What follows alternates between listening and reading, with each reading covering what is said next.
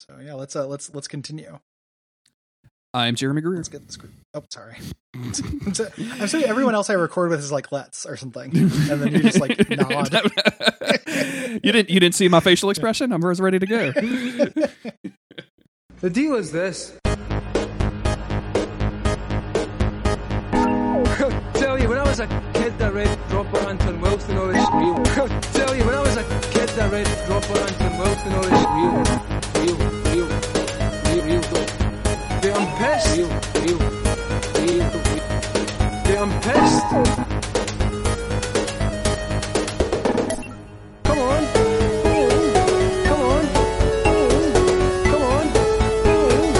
What? Wait. Come on.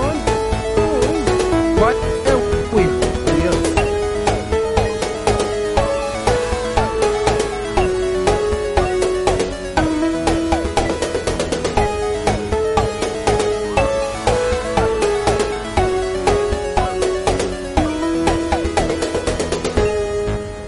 Okay, by the time we finish this, you're all going to be practicing magicians.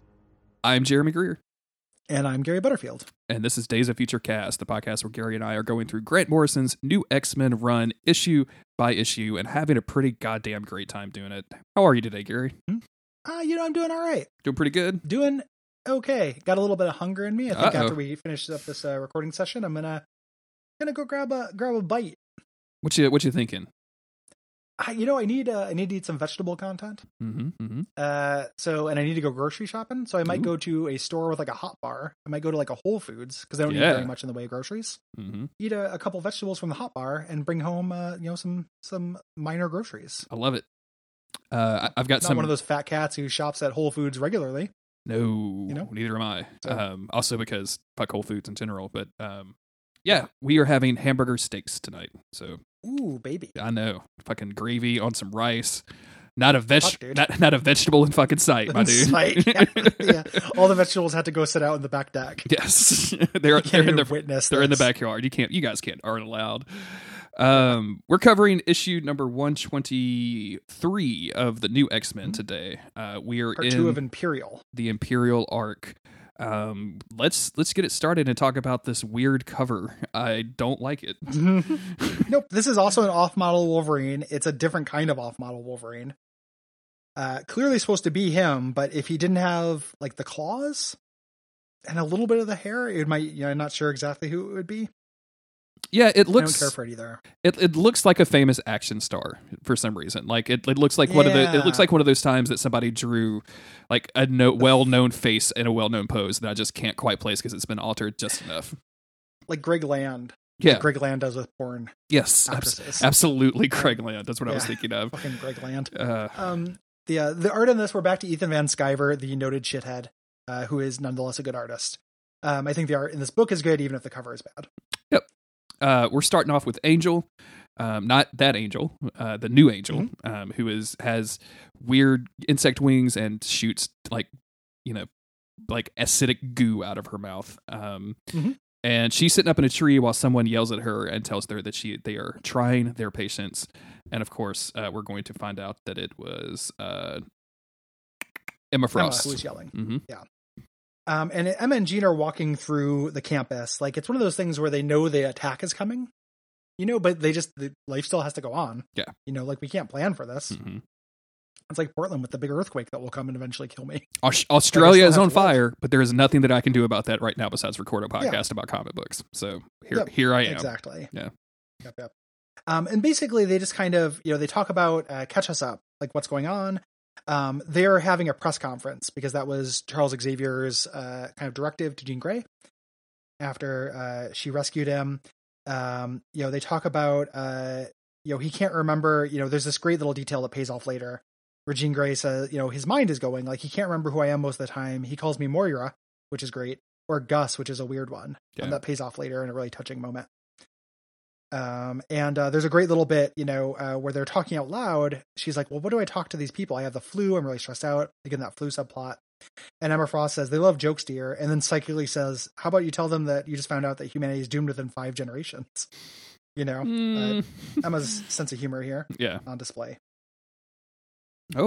Pocket really digging that joke. He's running around, jumping on different surfaces, yelling, and then running to another surface. He's on the printer now, so we might get another printer encore here. I really want Pocket and Rosie to meet. They seem to have very similar energy. I just don't let Rosie in here when I record. So hear that, Pocket? We're gonna join our houses. Yes, we're gonna arrange absolutely. the marriage. I'm sure if the printer scares you, this 25-pound basset hound with huge ears won't have any negative effect. I've really wondered how he'd react to a dog, because he seems brave, but the printer, and also his tail. Like, there's all kinds of things that scare Pocket. We interesting cat. When we moved into our first house, we adopted a cat, Julius, who you've met. And Julius has always been a little dullard. Like, he's always been kind of fucking stupid. But he's a really sweet cat. He's very friendly. And one day, and he's always been an inside cat. Like, we'd never let him outside or anything. And our house in Phoenix had like this nice fenced in yard. We got it kind of fixed up so we could hang out there and drink margaritas, and the dog could go out, et cetera, et cetera, et cetera. But one day we were like, well, it'd be nice if like Julius could come out here with us. And so we opened the door, and Julius is not having it. Like, does not want to go near the door. And we're like, well, maybe if we just pick him up and like put him outside, he'll see that it's fine and just hang out. So we go in, pick him up, we set him outside the door, and I feel so bad. He freaks the fuck out. He is terrified by the wide open outdoors, streaks all around the yard. And then we had a fence on the side of the house that was about 5.5 foot tall. He leaps over that and goes into the road. And at this point, of course, Autumn and I are both screaming, stop, like that's going to do anything. And then luckily, like, I go through the house instead of chasing him through the fence, and I open the front door, and I guess he just sees me because he just runs in and goes straight upstairs, and we just didn't see him for days after that. Like, he was just like hiding forever, and then finally traumatic as hell. I mean, I felt so bad about it. I just thought he would have a good time. Like, we're outside, come hang out. But nope. Yeah, it's smells. It's because you go outside and you smell like 1,000 predators at once. Oh, it must be, yeah. So the Pocket will be like right now he's literally climbing the walls, like running around. And I think that sometimes when he has his shitty periods, maybe somebody in the apartment got a new pet, and I can't smell there's a new dog, but to him there's like a new danger he can't see. There's like an invisible danger somewhere, and that's why he's looking around, or he's just fucking with me. I don't know. Or he is just manipulating the dumb human who is subservient to him. Yeah, he's just playing with my keys because he knows it'll distract me from podcasting. And when I'm podcasting, I'm not like talking to him or giving him treats. So we cut over to Angel. She's watching one of the Stepford Cuckoos flirt with this student and kiss him. There's this great expression work where she kisses the student and looks out the corner of her eyes at the other cuckoos. Yes, who are really, really wonderful little scene. Who are all talking about her with Emma Frost. It's like, she's kissing him now. That practically makes her a slut. Like, that kind of stuff. Yeah. Like, very, very high school kind of ish stuff. Yeah, all the cuckoos content in this issue is great. Yes, or this arc actually. Like, this is the cuckoo's time to shine. And Emma Frost, again, really great characterization during this whole thing. She's who is this guy? He's this guy from Japan. He has 4D or 3D recall, whatever that's supposed to mean. Which we'll find out. Like, he just made up a superpower. Yes. This sounds like something Grant Morrison would say. We think he's taken over Esme's mind, and this great, the blush of young love can feel like invasion of the dignity snatchers, but treasure it, girls, because it turns sour soon enough. Yes. And like, she basically says, like, don't worry, like, this is all very, very temporary. But it's just going to end like in badly, like it almost always does. So she'll grow out of it. Her diary will be filled with regrets, and that's the tragedy behind all Cupid's twanging. Like, obviously, like, she's pretty bitter about love in general. I wonder why. I don't know who Emma Frost has been romantically involved with. Black King, maybe? Was she involved with Sebastian Shaw? I don't feel like it. I think she just like hung around his house in her underwear. Oh, I was just thinking of like her obvious interest in Cyclops and like. Sure. Yeah, that's true. Or just like seeing Jean Grey and Scott kind of dissolve. I want to say in that solo book that she had for like 7 issues or something, there was a romantic plot in that with some other dude, but I can't. It's been so long since I read it. When she was in college. Yeah, that was so maybe that went bad there. Like, I remember when that came out, but I didn't read very much of it. And we're not reading bad comics on this podcast. We're reading good comics. we will read bad comics. Oh yeah, absolutely. I guarantee it. We cut over to Angel. She's in this tree, and Wolverine's kind of scolding her. Like, she's really sick of it. This place sucks. All these kids suck. They think they're special and good. Makes me sick. And Wolverine's like, basically, shut up. They're just the same as you. Stop being a hard ass. Yes. Wolverine sees through it. I love this where he's like, where are you going if it's so great around here? And he's like, well, I've been around the block a few times. Business finishes up, but right now I'm on the trail of some liquor and pool and easy company. So Wolverine using easy company as his euphemism for poontang. Yes. I really like. To a 15-year-old girl. Yeah. He knows which way the world goes. Sure. Yeah, girl, she's going to get pregnant in like 3 issues. Like, that's true. That's very, very true. Yeah. She's going to have weird little babies in like 5. So, we're coming up on it. And Emma Frost comes walking over and is like, oh, if you're trying to get laid, you should hurry up. They're about to close the zoo. And he's like, hey, she's not going to understand your sense of humor. Okay, just please stop. Yeah, I love that. I love that line. Like, she's busting Wolverine's balls. Wolverine likes it. They have this jokey relationship. And this is Emma Frost's first exposure to Angel, and they kind of spar. Yeah. Because Angel, as you might imagine, and Emma Frost are polar opposites. Like, Emma is very uptight and very, cultured, very not necessarily polite, but mannered, if you can see the distinction. And whereas Angel is not like that at all. She's messy and rude and yells, and like they just instantly don't like each other. Yeah. Wolverine asks about the Stepford Cuckoos. She says these are the creme de la creme of my telepathy class. And he's like, creme de la what? These are just teenage girls with hormones like the 4th of July. One of them got lucky with some kid from Osaka. The other ones are dying of jealousy.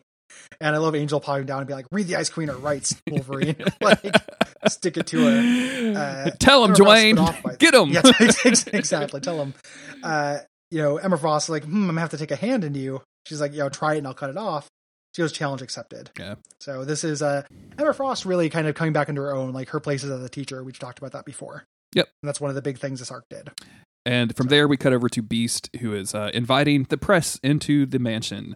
And he's about to give them a tour.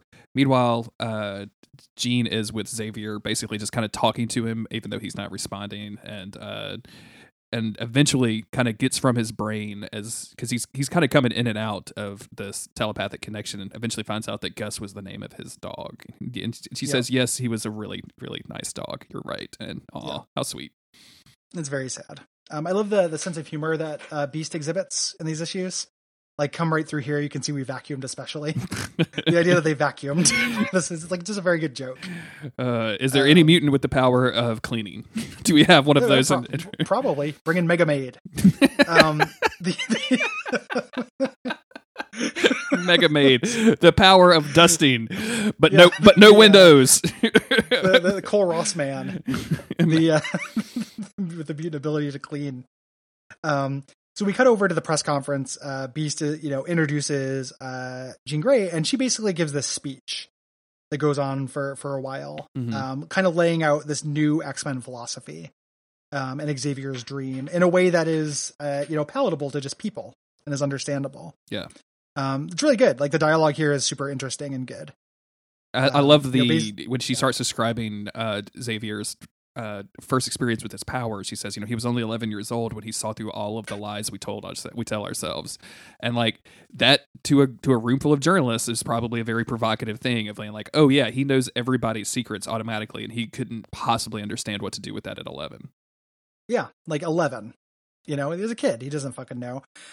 She takes them into a telepathic meeting room. So we're in a trippy skyscape here. And she's fielding questions.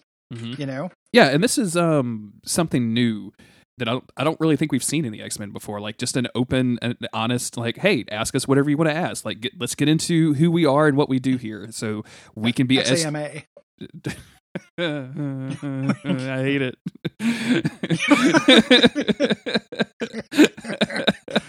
Oh, fuck off! I hate it.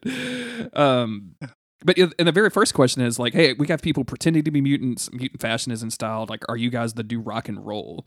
And it's like, that's a kind of an interesting thing, because for so long, like in the real world, like X-Men kind of were the real rock and roll, right? Like they were people like will style clothes based on uniforms and like think about these guys as kind of like a punk rock thing back in the 70s and 80s, maybe less so in the 90s.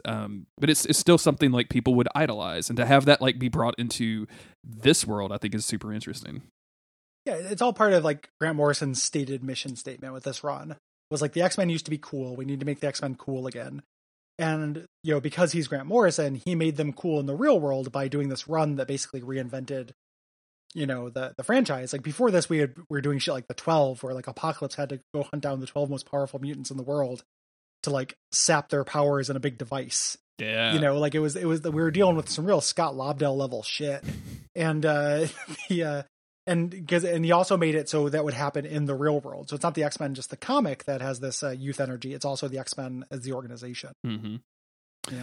And she basically says, yes, I can see what you're getting at. It seems like everyone wants to be the persecuted minority, but that's really defeatist. We are proud of ourselves. We're proud of our achievements, but we are not treating ourselves like a token. Yes. Essentially. And he asked another question about the X-Men, but basically says, like, I've heard you've got some sort of private army. And as she's describing what the X-Men really is, from outside, we see the boy that has 3D recall that one of the Cuckoos was making out with, like looking at the mansion from afar. Mm-hmm. And can see into it. Yes. And speaks in an alien language into a wristwatch communicator. We go back to the conference. Somebody asks a bigoted question, basically says trouble follows you wherever you go, which is, not untrue. The X-Men, it's just, they're superheroes. There's a lot of bad stuff that happens with the X-Men. She just heard about the Shi'ar. She got the Shi'ar Weekly. Emma Frost puts her in her place. Like basically, talks about Beast, calling him a freak. She turns all giant and invades her mind. Yes.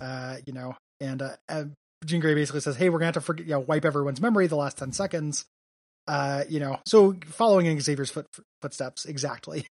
I love the very surprised Beast beneath the very, very large giant. He's like, whoa, what the fuck is that? Yeah. What the? He's got little Metal Gear like alerts on his head. Exactly. Yeah. She's like defending him. He's like, oh, it's okay. I've been called worse. Listen, I'm in the lab right now. I can't really concentrate enough to maintain my presence here. And then we switch over. He's leaning over a microscope. He's like, oh my God.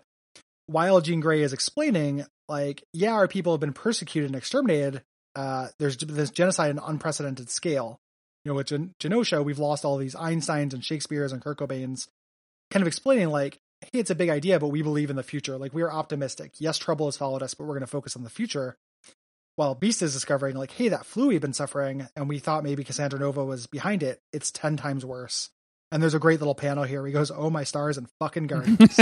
I love it. What a great line. Yeah.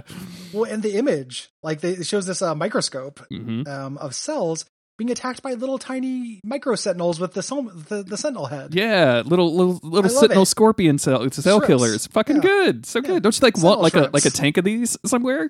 Yeah. Sea monkeys. Mm-hmm. Yeah. So cute. Yeah, I love it.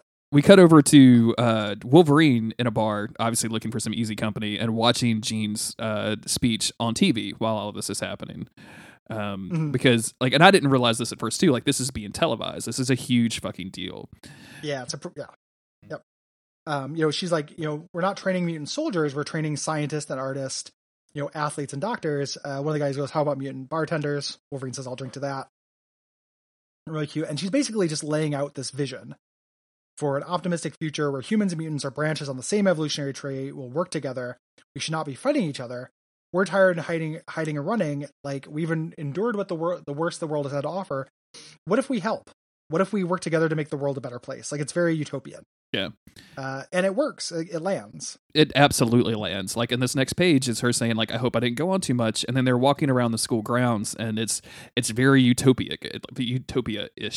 Like, mutants are flying around playing what looks like badminton, which, I love a good game of badminton. Give me some badminton any day.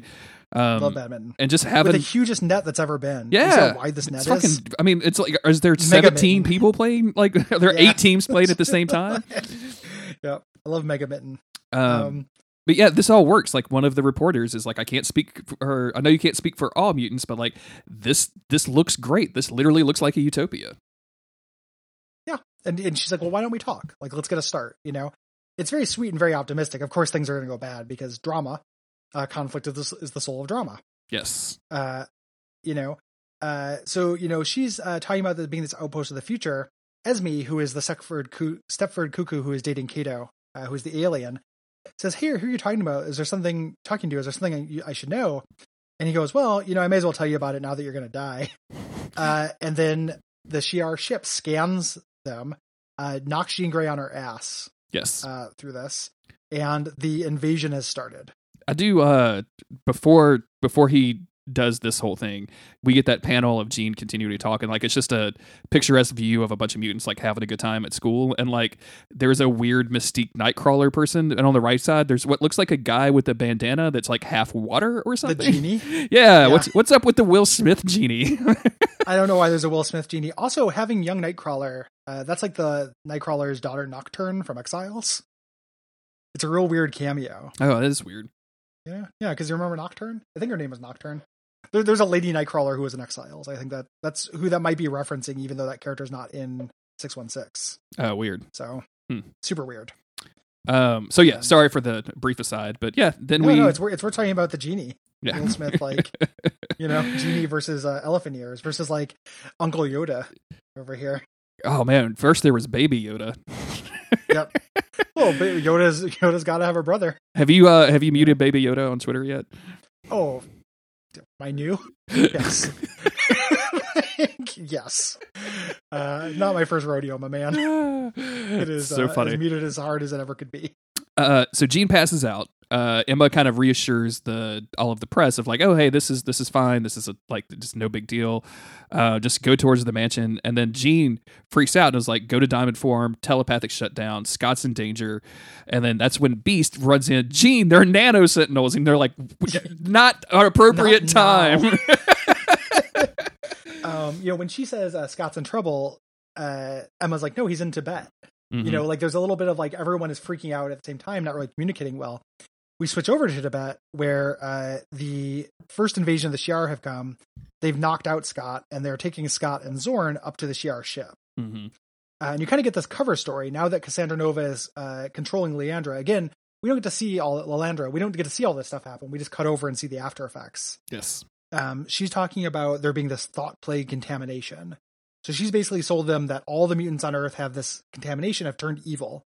And the Empire is a really backwards political thing where the Empress is all knowing and, you know, is to be obeyed in every situation, no matter what. Mm-hmm. So they're going away with it. Like, people are talking to Gladiator and like, hey, you know, I got a dark sense of humor as well, but these guys are our friends. And it's like, well, sometimes, you know, they turn toxic. You know, this happens. This has happened before. We have to take them out. The Empress commands us. What do you think about this weird black ship in the top panel? Their weird Starcraft Mm-hmm. Zerg ship. Yeah, I don't know. It's fine. It's like... Do you think you'll ever be excited about a spaceship ever again in your life? No, I just don't care about them. I don't think they're cool looking. I don't know. Space is not the place for me, man. Space is not the Space place. doesn't do it. No. Space And yeah, is not the place. Like, you know. They decide they are going to go to Earth and as their Empress commands and start, you know, presumably killing all the mutants.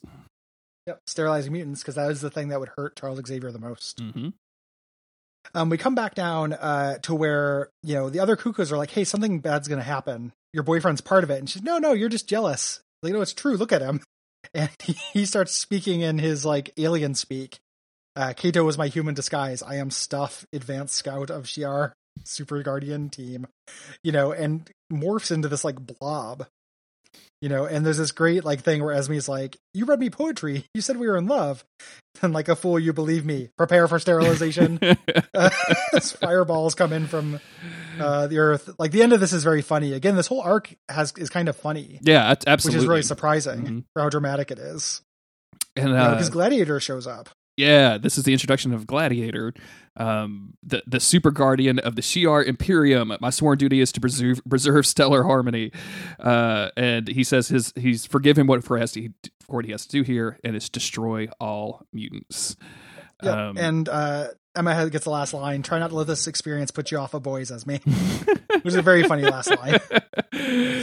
And that's the end of the issue. Yeah, this is really good stuff. Like, we talked about it a lot when we started the arc, but like space stuff with X-Men has never been very strong for me. But this isn't space stuff. This is like what you said. This is an invasion of space stuff. We don't have to deal with the political machinations or anything. It's just the Cassandra Nova took over the Empire and has obviously taken over the Empress and is now sending people to exterminate mutants. Like and this is all on Earth. Like this is extremely dope. So yeah. Well, and Cassandra Nova is cool in a way that like Death Star never is. Yes. You know, the Shi'ar bored the shit out of me. You know, but Cassandra Nova is great. And she's just using them as a weapon, which is how I want the Shi'ar to be used. I mean, the Death Star is pretty cool though. Not a good spaceship, man. No good spaceships. Even if they're a planet. Death Bird is who I was thinking of. I know, but I was just fucking with you because it is a cool planet killing planet. Well, you know, you'd think so. There's only one planet killing planet, and it's Unicron from Transformers the movie. Oh my god. It's the only good one. The last role of Orson Welles where he plays a gigantic fat planet that eats other planets. I didn't even know that fucking happened. Jesus. Yeah, man. It's super dignified. It's super dignified. Put that on my tombstone. It was super dignified. And then just the wink emoji. Ding. Anywho, so if you like this podcast, duckfeed.tv/Patreon or patreon.com/duckfeedtv. I think both of them work now. And give us a couple of bucks a month.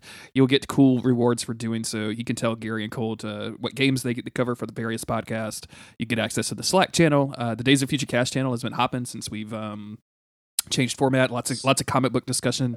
More comic book discussion there than the actual comic book channel, which we'll probably need to figure out at some point. But I kind of like it the way it is right now. I left the comic book channel because even though we have a manga channel, manga infiltrated it. And then the Days of Future Cast channel functions as the channel for the show and comics I'm interested in talking about. Sure, yeah. Just an accident, but I'll take it. You know, it wasn't by design. It's just like, I don't have to deal with any comics I don't care about. No one's going to talk to me about Martian Manhunter and this shit. So go to the comics channel if you just want to talk shit about Gary. I sometimes look at channels I'm not in, man. It's not safe. Sneaky. But thank you to everyone that's been doing that, and thank you to 80% of the mod. Like I'm like the only person who mods on that thing. Like you mod as well. I do, but you do mod. It's like me, you, and Cole. Me, you, Cole, and Moot. I feel like are the mod. are the people that bring shit up that we. Yeah. And it's never like anything actionable. That's the fun thing about modding stuff. It's just like, this is kind of annoying. Can I ban them? And other people going, no, you can't do that. Nah, you probably shouldn't. It's like, okay, well, thanks for letting me vent. The end. We're all friends. And if you think this is about you, it probably is. So good night. Yay. Positively Hughesian. I love it. I love it. Yeah.